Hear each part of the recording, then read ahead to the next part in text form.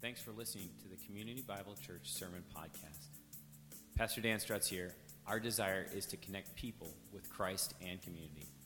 For more info or to contact us, please visit cbcmountainlake.com.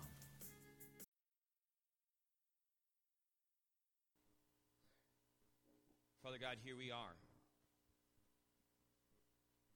gathered on this cold day, gathered in this building, people from different lives, people from different situations, coming together to say, you are our God and you are our King. Here we are to worship. This morning, Lord, we ask that as we turn to your scripture and think about it and think about what it means to be part of your family, the church, the bride that you died for, the bride who you love. May we think about our part. May we hear and be reminded, encouraged, and prompted by you, Spirit, to react how we need to. Father, this morning we gather and we listen to you. And Lord, I ask that I can hear and speak for you and that you come through, that it's you who's glorified today. Father, be with us now as we open your word in your name. Amen. Open up your Bibles to Ephesians this morning. We're going to be going to the book of Ephesians and looking at a few passages there for this morning's service. So if you're looking at the Pew Bibles, you might want to turn to page 836 to the book of Ephesians. 2 weeks ago, we started looking at a series that I am kind of calling a member of the family. A member of the family, and it's kind of this short series where we're looking at kind of what does it mean to be part of the church? What does it mean to be the body, the family of Christ, particularly a local church like us? And this morning I want to have this second message in that, and I'm calling it Committed to the Family. Committed to the Family. This week I enjoyed kind of a maybe uneventful weekend. I was able to enjoy a relaxing Saturday morning yesterday where there wasn't a men's conference going on, and I was able to sit at home with my coffee and read a little bit and enjoy the day. But next weekend, there's something else going on, and it's not for you guys. It's more for Susanna and I. Her family on President's Day weekend every year for way longer than I've been around has had this gathering where they get together, a family gathering in northern Minnesota, which is actually like middle Minnesota because it's up in Wilmer. It's not really north. And they're going to gather there in a kind of a cabin and celebrate and just kind of get together and be a family together.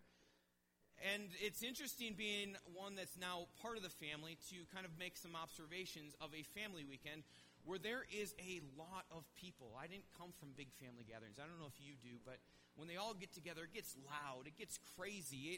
It takes organization to make sure meals get done and those kind of things.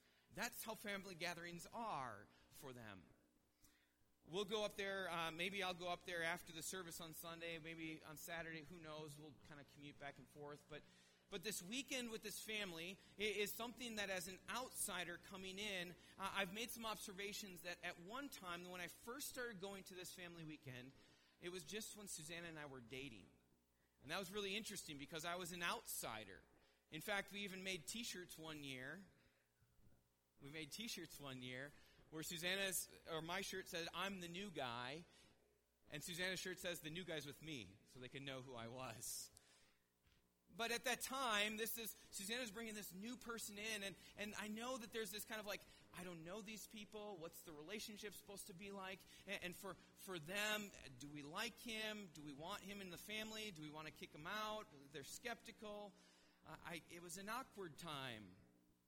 But now after I committed through marriage, it's interesting. All of a sudden, by that one decision, I'm now included in things. I'm part of the family. And there's some that I get along with better than others. But that's my family. That's part of who I am now. And so we gather together, we talk, we share, we encourage each other, we play games, we have meals, all these kind of things at this weekend. And I benefit from it. But at the same time, when I go to that weekend, I also I have a job to play. I have a job to do there. And it's interesting because I think when I got married into this family, everyone else lost their ability to make coffee because now I'm the one that has to go and make the coffee. I don't know what happened. Sunday morning next week, they're going to have trouble with that. But where am I going with this? The idea here that I want to communicate is when we're part of a family and we move from being on the outside to the inside, something happens where we gain benefits, but we also have responsibilities and we can add to that family. There's a sense of belonging. There's all sorts of things when you make that transition, when you commit to the family. We're talking about membership this morning. I think that word, when it comes up, membership in the church, oftentimes our mind goes to membership in the terms of, well, what am I a member of? And you start thinking, well, in my wallet I have a Sam's Club card, I have a membership for there, or I might be part of a civic organization, or some people in a city might be part of a country club where they're a member, and there's a sense where I pay a fee, I get something out of it, and I get benefits in return. That as long as I'm paying my dues, I'm getting something out of this. But I think that idea of an organization, a club, that idea of membership where I pay in, I get back, is kind of the wrong one. I think what we want to start seeing membership as is the same way we say, I'm a family member. And whether we're married in or we're adopted in or born into a family, we want to see membership in the terms of family. 2 weeks ago, we looked at membership and just kind of asked the question, is it even biblical? You know, we kind of looked at some passages to kind of say, is this idea of being part of the church and saying, yes, I want to be a part of the church, is that biblical? And I think it is. We kind of looked at 1 Corinthians and looked at some of Paul's language there to say that he has this body language that says you need to be part of a body, you need a family around you to encourage each other and walk with each other. And then he also has some insider-outsider language that says, put this guy out of the church, which assumes that he had at some point been made inside the church. If you missed that one, I'd encourage you to go back and listen to that and kind of think about those things a little bit. Last week, I also posted a quote, and I think it's helpful here.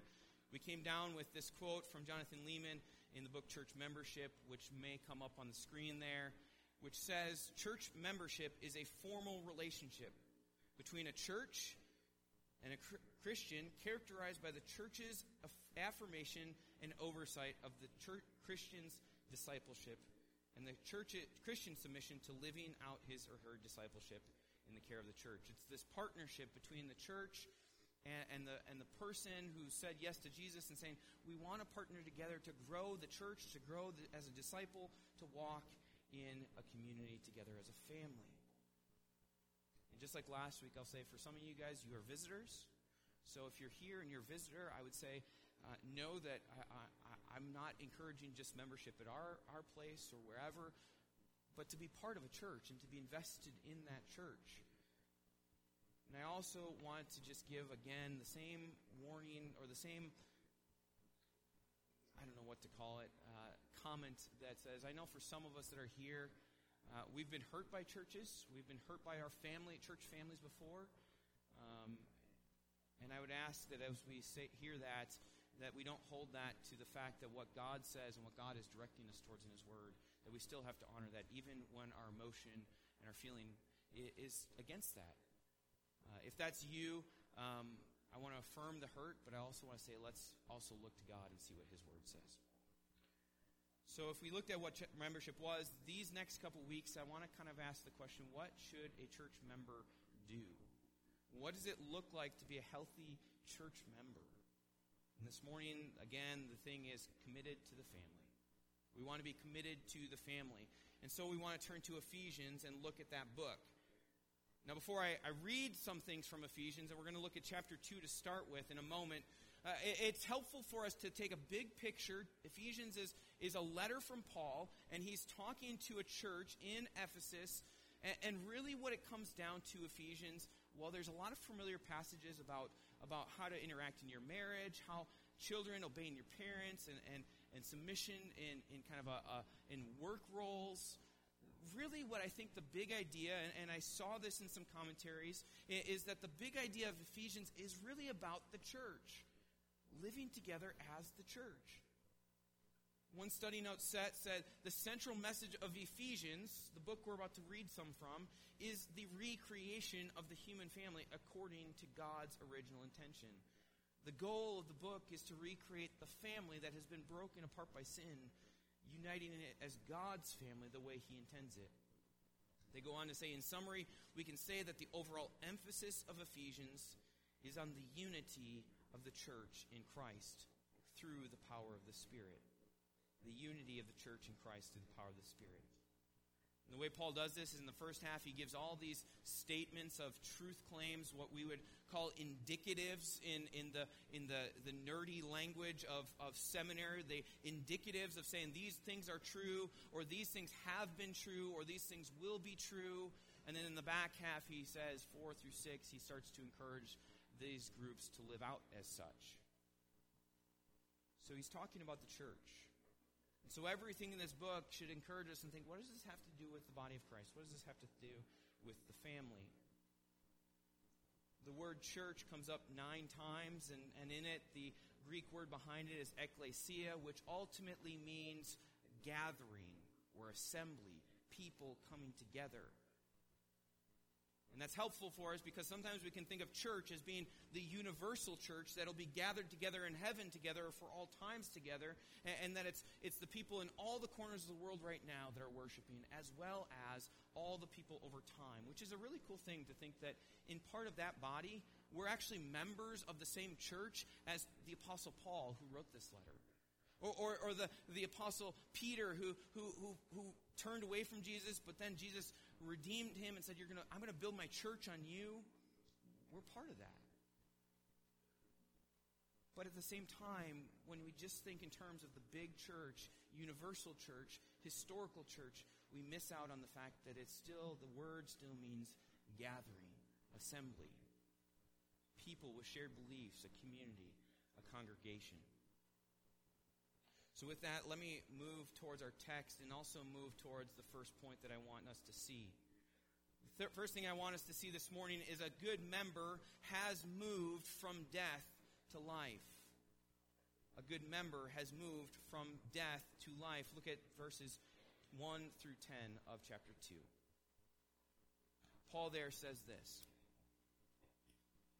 And you, church, people of this body, were dead in the trespasses and sins in which you once walked, following the course of this word, following the prince of the power of the air, the spirit that is now at work in the sons of disobedience, among whom all once lived in the passions of the flesh, carrying out the desires of the body and the mind, and were by nature children of wrath, like the rest of mankind. But God, being rich in mercy because of the great love with which He loved us, even when we were dead in our trespasses, made us alive together with Christ. By grace you have been saved and raised up with Him and seated with Him in the heavenly places in Christ Jesus, so that in the coming ages He might show in the immeasurable riches of His grace in kindness towards us in Christ Jesus. For by grace you have been saved through faith, and this is not of your own doing, it is a gift of God. Not the result of works, so that anyone may boast, for we are His workmanship, created in Christ Jesus for good works, which God prepared beforehand, that we should walk in them. Paul, in this letter, talking about the church and talking to these people about, hey, you're part of the church now, you're included in this church, he goes all the way back to before they were Christians. He goes back to this portion where he starts off in chapter 2 saying, you were dead. And yet you're walking. It's kind of almost, Paul kind of has this almost pseudo-zombie-like thing going on where he talks about, you were dead, but you're walking around. You're walking around physically, and for many of us, we walk around, we breathe air, and we go about our days. But as we see our neighbors and so many around us, is spiritually what the Bible says is that they are spiritually dead. And he says that the church body, these people that are part of this church, that was them at one time. They were dead. They were rebellious against God in their sins. Their judgment was not good. And so they are not part of the church at that time. But God has made them alive. What's interesting about that idea is if people are spiritually dead and the church is God's spiritual family, if what we need to be reminded of is a dead person cannot be part of the family. Right? We can't have relatives that are no longer breathing coming to a family reunion and saying, hey, can you participate in this? Or can you do this? Or can you help us out? No. They're not alive. They have nothing to contribute. So we need to consider that to be part of a family, the first step before anything else in being part of a church is we need to sit there and say, am I alive or am I dead? Have I actually said yes to Jesus? And have I been awakened to this gracious gift that comes by faith in what Jesus did?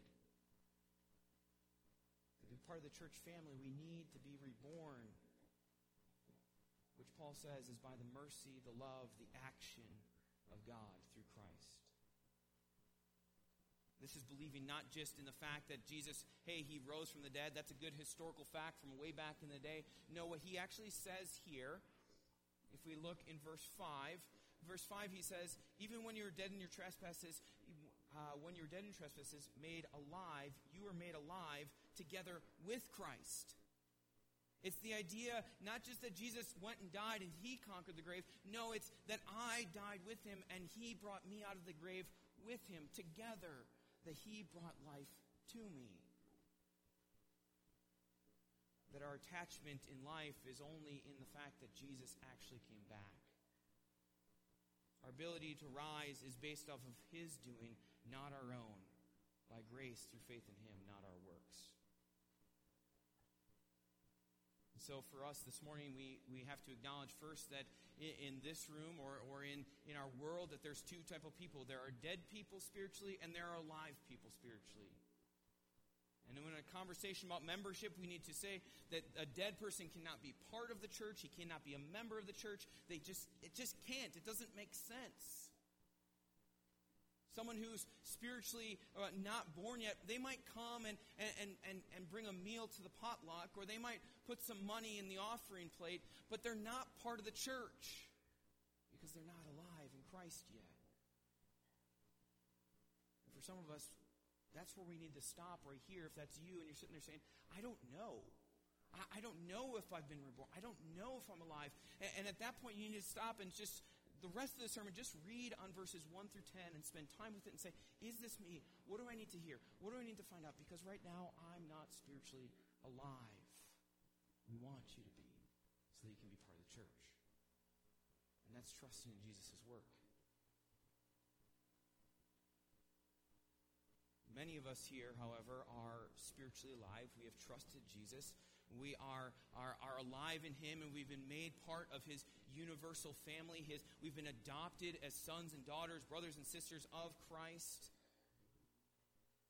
But as we saw a couple weeks ago, and what I would affirm from other places in Scripture, we need a body. We need other people. We can't do this walk alone. And so in a way, when someone trusts Christ and confesses Christ, but they don't have a church, they're kind of like a Christian orphan where they're alive again, but they aren't without a family. They're kind of out there on their own, and they're not part of a body that's taking care of them and that's walking with them in their discipleship. So the idea is that we want to become part of a local family, a local church. Not just part of God's universal family, but part of people that we are doing life with. Which moves us into our next verses 11 through 22. And my point here is that members Members have moved from being acquainted with the church to committed to the church. Members have moved from being acquainted with church things to saying, I'm committed to it. Look at verses 11 through 12. He's just talked about you've been made alive, and now he goes into 11. He says, Therefore remember at one time you Gentiles in the flesh, called the uncircumcision by what is called the circumcision, which is made in the flesh by hands. Remember that you were at that time separated from Christ, alienated from the commonwealth of Israel, and strangers to the covenants of promise, having no hope and without God in the world. But now in Christ Jesus, you who were once far off have been brought near by the blood of Christ. For he himself is our peace, who has made us both one and has broken down in his flesh the dividing wall of hostility, by abolishing the law and the commandments expressing in ordinances, that he might create in himself one new man in the place of two, so making peace. He might reconcile us to God in the body through the cross, thereby killing the hostility. He came and preached peace for you who are far off, and peace so that you were made near. For through him we both have access in one spirit to the Father. And this is the part that I want to hone in on, verse 19. So then you are no longer strangers and aliens, but you are fellow citizens and saints and members of the household of God, built on the foundations of the apostles and prophets, Christ Jesus himself being the cornerstone, in whom the whole structure being joined together grows into a holy temple of the Lord. And we'll stop there before we read the next verse. What's Paul saying in these verses? There's a lot going on here, and it's a rich theological passage. But he says in part that because of what God has done in bringing you and making you alive, you have now been joined to something. The verses that I just read, he's talking about being joined into this bigger family of God, being brought into this God family.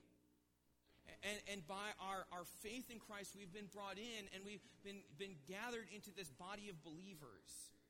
And the language he starts using is this far off versus near language. And it's not necessarily distance geographically. He's talking about relationship, that you were distant, you were aliens, you were strangers, you were far off, and now in Christ you've been made near. Closeness sounds kind of familial in the fact that you are made into relationship. And not just that, you're being related to people who are unlike you. He's talking here about Gentiles being renewed and made with Jews, and that they're being bound together and they're being brought together in the body of Christ. So far, he's talking about this big picture, this big picture church of what's going on that they've brought themselves into by trusting in Jesus, by making that trust in Christ. And then he goes on to 22. I didn't catch this at first, but I think it's important to pause and look at what Paul's doing here. He says in verse 22, in him you also are being built together into a dwelling place for God by the Spirit.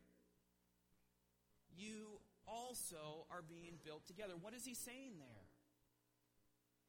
He's moved from the big picture of the universal church of what God is doing, and now he's saying, you also, and he zooms in at Ephesus, and he's looking at that church and saying, you also are being brought together. He's going from big picture to small, and he's saying, you also are a church gathered.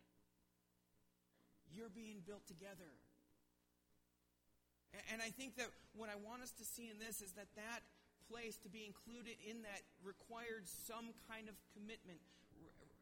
It said, I want to be part of that church so that I can experience what God is doing. In Paul's day, commitment to a church was rather obvious. In that day, there was a cost, and it was pretty high. If you went out and you were baptized, if you started confessing Jesus as Lord and not saying, no, Caesar is not Lord, what's happening is you're committing to a church, because in Ephesus, what that meant was you were leaving family, friends, job opportunities behind. And so to commit that way, you're saying, I'm leaving this, and I'm going to be with the family community that I need in my life because I don't got anything else. This is all I got. And so we see that when someone would trust Christ, that's what we see in the book of Acts when they start to gather together and they share, because that's their family. They're gathering and devoting themselves to the teaching, to prayer, to fellowship, to breaking bread together. You see this family picture in Acts 2 that I often read on our Sundays where we gather for a meal together. They didn't have anyone else. And at that point, the church was still concerned about outsiders. Even when Paul is converted, they're a little bit skeptical of him at first because they're not saying, are you legit? Are you for sure? So commitment was based then off of you're taking drastic things in your life, in your walk of discipleship, to say, I want to be part of God's family through baptism, through other actions that would have said, I am for real. But commitment probably looks a little bit different for us now, doesn't it? In Ephesus, there was probably one church. Here in Mountain Lake, we have 8. In Ephesus, they didn't have preachers online that you could devote yourself to the teaching. You had to go to church to do that. You didn't have sermon podcasts. You didn't have worship music on the radio so that you could worship in your car on the way to wherever you're going. They didn't have those things. So being part of the family is where they had to go. Being part of the church is where they had to go. But for so many of us, we miss the fact that we need the body and we want to be part of a church. And that takes commitment because we say we can back off and be far away from the church family and say, I'm still getting what I need. I'm still getting what God growing in my faith. Or I'm familiar, I might come every now and then to church, but really committing to saying, I want to be part of that church family, we kind of hold it at arm's length. And I like to, at this time, kind of bring in the metaphor of, I think there's a lot of people in our day that, if you want to talk about being acquainted with versus being committed to, in our day, I relate this to marriage.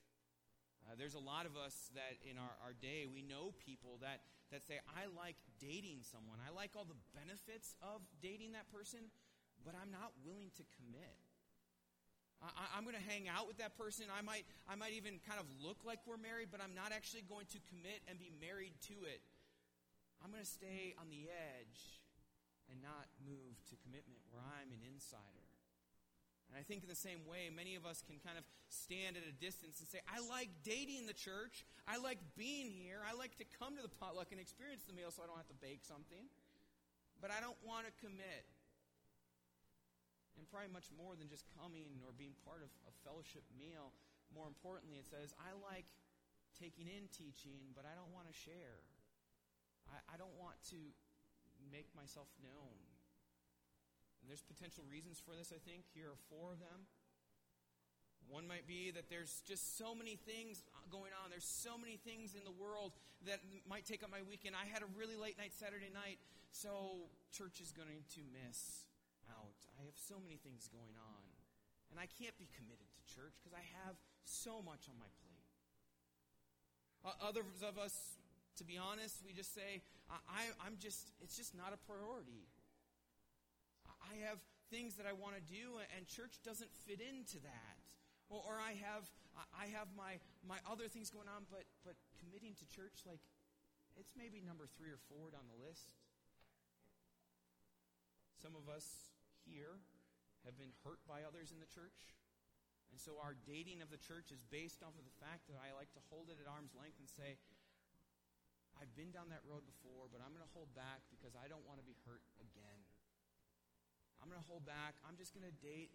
I'm going to stay far from the church and just be acquainted with it, but I'm not willing to commit because the likelihood is they're going to hurt me again. And that's true. It's real. But I don't think it's what God would want from us. Finally, I think that there's others of us, many of us, who are anxious about really committing to what I think is biblical membership, caring and getting to know each other and caring and praying and walking in life with God together, because we're anxious to know that I have garbage in my life. If I just stay on the edge, if I just stand back and just date the church, I don't really have to share what's going on. And the fact that my marriage is messed up, the fact that my kids are not walking with the Lord, or the fact that I have this recurring sin issue in my life, I'm anxious. I don't want to be committed to the church because someone might get to know me and those problems that I just don't want to share. So are you dating the church, or are you married to the church? Are you dating, or are you willing to commit? I think for some of us, we need to have what we called in my college days, when you were kind of hanging out with a friend and just you maybe were kind of dating, but you didn't want to call it that, and they had this term called a DTR. Anyone? No? Define the relationship. You need to set and say, what is this? What is my relationship with this person? Or here is saying, what is my relationship with the church? Am I in or am I out?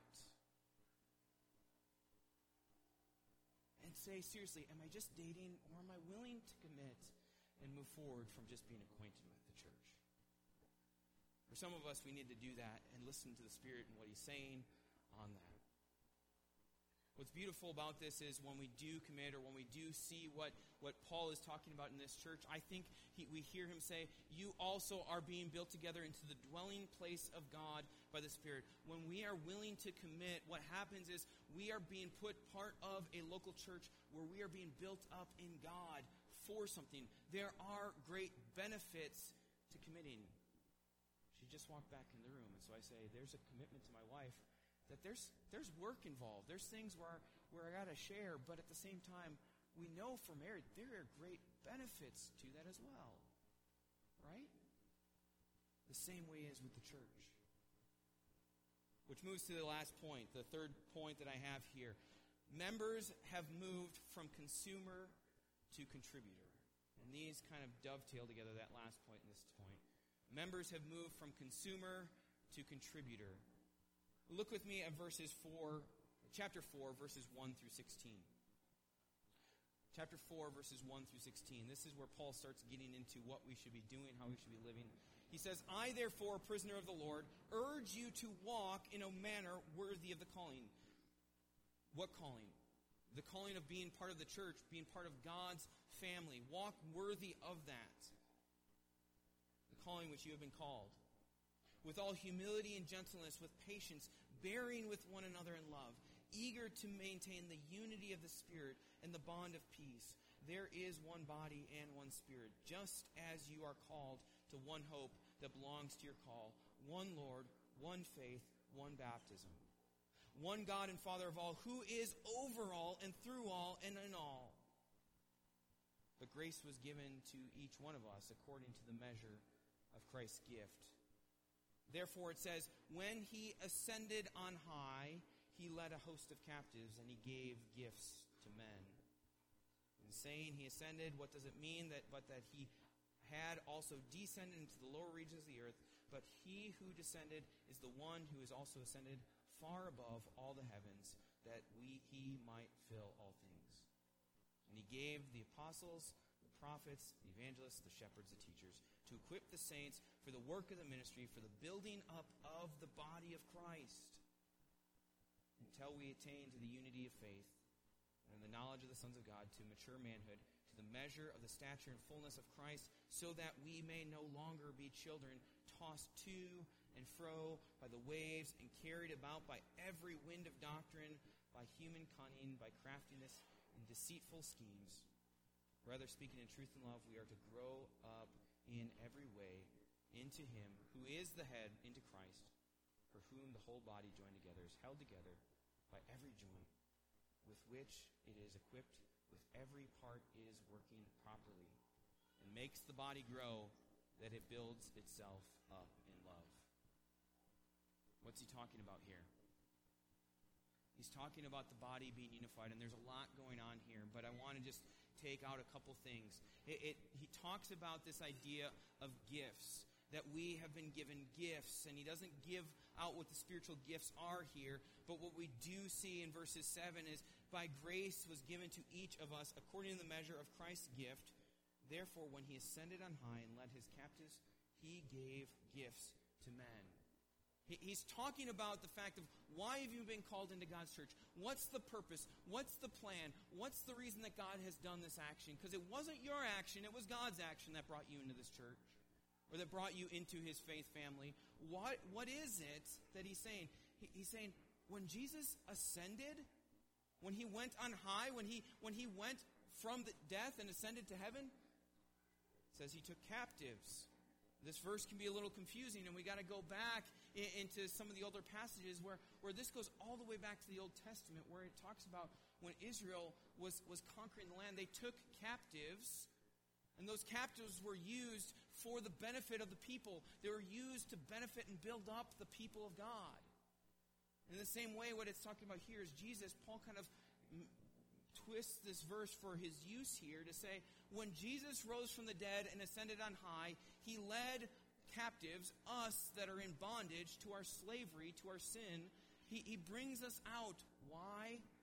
So he can give us as gifts to the church, is what he's trying to go after. He's suggesting that the reason that God brought you out of slavery is not so you can just have a good life and say, yay, God. Obviously, worshiping is part of it. But part of why he brought us out is so that we could contribute to the church, to build up his kingdom, to be part of his family, encouraging each other, walking with each other, building up of the body. And the point is that sometimes we often come and we just consume. God has given us a gift of life. He's given us spiritual gifts that we have, and he wants us to use that. But instead, we just come to church and we consume. We take in. We take. And we don't give back. We don't contribute to the body. There are many of us here who I think have spiritual gifts, and many of us probably haven't even thought about that. What are my spiritual gifts? And we're growing in the Lord and growing, but we never say, God, what is the gift that you have for me to encourage? You might have that gift of encouragement. You might have the gift of prayer. You might have other gifts that God wants you to use here, but if you're not in, if you're kind of on the fringe, you're not going to use it, and all you are doing is consuming. You're taking, but not giving what God wants, for the purpose of making his bride look good. For the fact that when we have, as it says here, doctrines and things that are trying to push us to and fro and toss us like the waves on the sea and move us away from God, what he's saying is the church is here to anchor us, and we are here to anchor each other in the doctrines of the gospel, and that's what we're going to look at in the next couple weeks as well. So we've looked at a member has moved from death to life. A member has moved from acquainted with to committed to, and a member has moved from consumer to contributor. This morning, I want us to be thinking about what does that do for me? What do I need to do in regards to just saying, I want to be a part of your church? Not just your big universal church, but part of a local group. Jonathan Leeman, in his book, Church Membership, gives 8 ways to commit, and I'm going to have those come up on the board here on the screen as I walk through them. Growing as a committed member. What are some things? And some of you, these may hit well. Some of you, they might not, but I think they might be helpful to just think about. These aren't, sometimes we think about membership or committing as being like, I just got to give or attend, but I think these are some more things here. First, he says, commit publicly. This would be just through going and saying, I want to be a member. I want to be in partnership with the church. This is actively saying, I want to be part of the church. Committing publicly and declaring, I want to be part of it. Second, he talks about committing physically. Committing physically, which is the idea of being present. For some of us, we kind of might not realize that when we're here, that's great, but when we're not here, it actually commits more or communicates more than when we are here. And when we miss and prioritize other things, it communicates that, hey, I'm not really committed. And I know that we have family and other things going on, and I know that the world is busy, and I'm not trying to judge that, but I just want to say that some of us need to commit more physically to being here, being present. 3, commit socially. We all have a lot of friends. We have a lot of activities. But I would encourage us to say, how am I committing to being part of this group? Part of the people that are here, and saying, I want the friends that I have, I want them to be my church family. Even the ones I don't like that well. I want to hang out with them because I want to get to know them so I can like them. I want to hang out and get to know them so I can know their story and pray for them. I want to do meals with them. I want to, like we did the other night, I want to watch the Olympic opening ceremonies with them and just share time and memories with them. Some of us need to do that more. 4, commit affectionately. Some of us, and guys may not like this, but there's the deal, is we need to commit to being, sharing what's going on and taking it real. When Jesus said, when we hear the scriptures say, weep with those who weep, mourn with those who mourn, rejoice with those who rejoice, we need to take that seriously and say, how am I growing in knowing their story? And when one person is high or low, how am I joining with them in that? When I see someone married in our church, and I might be the single person who's frustrated with that, how do I still look past myself and still find joy with them in that? Or when someone's day is going rotten, how do I come with them and say, that grieves me that this week or this day is going bad for someone? Number 5, commit financially. Some of us need to say, when the offering plate is passed, or when I see it go by, am I giving? And that's not just to up our budget. What that means is, I think when we sit there and say, I need to commit to the church, but I don't want to give, we should also hear Jesus' words that says, where your money is, there your heart will be also. For some of us, when we hold back or when we give to other places, or we're not willing to share with the church and give to the church and contribute, what we're doing is we're pulling our hearts away from the church and living at a distance. So if you're finding it hard to commit, I would say, have you been giving? Is this where your heart is? Number 6, commit vocationally. And this is probably less of an issue for us, but I think it's something to consider. We could also probably say locationally, committing to the church. If you're in a city and suddenly you get this job offer in another city and you say, well, that's a really attractive offer. Do we just go after the job, or do we say, wait, this job offer that's over there, that's going to remove me from my church family who I love and I'm committed to?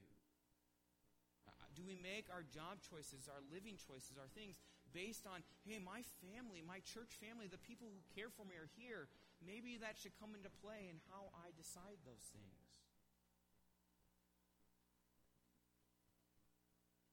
Number 7 is to commit ethically. Are we encouraging each other in right works, right deeds, right actions? Are we thinking about our own actions and how we live life and encouraging each other to walk properly in the Lord? Are we committed to saying, I want to walk, I want to live above reproach, I want to be walking away from sin, and I want to do that to my brother, I want to do that to my sister, where I'm encouraging them and encouraging them to live life and praying for them when they're stumbling? When we see something on Facebook or something like that, and we see someone from our own church family, and they're just kind of digging into someone politically, or they're griping about their day, or they're just going off on something, are we willing to commit and say, hey, you're from my church family, is that how we should live? Are we willing to call them out? Finally, number 8, commit spiritually. And again, these are the things that we'll probably look at in the next weeks as far as being in the Bible together, praying together, walking with each other, and why those things are important.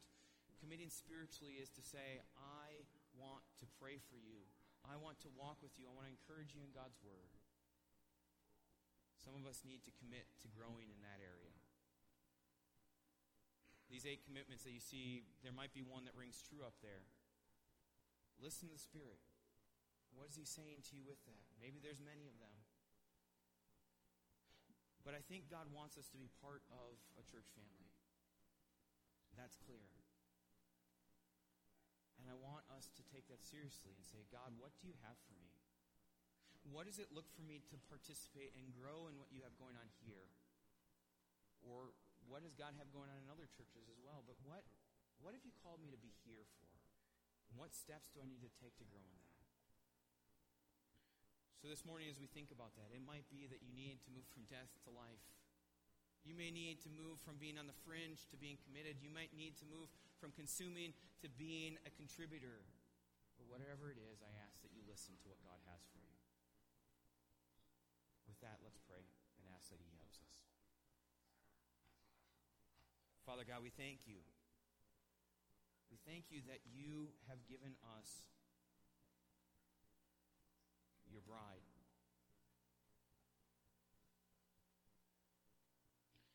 You came to this earth to redeem not just us as individuals, but us as a community of believers. To walk together in life, to sharpen each other. You paid a heavy price for it. Father, Jesus, you love your church. And Spirit, you say that you're going to be here to help your church. And I ask that as us being part of your people that we can listen to you. Repent of ways that we've been holding ourselves back. And listen to you. Father, there's a great joy in what you've done. And the fact that we get to be partnered not just with the Universal Church, 2,000 years of what you have going on. But we get to be part of a family here, even in our own town, that walks with us, cares for us. May we be that for each other. Jesus, we thank you in your name for your sacrifice for us. We worship you this day.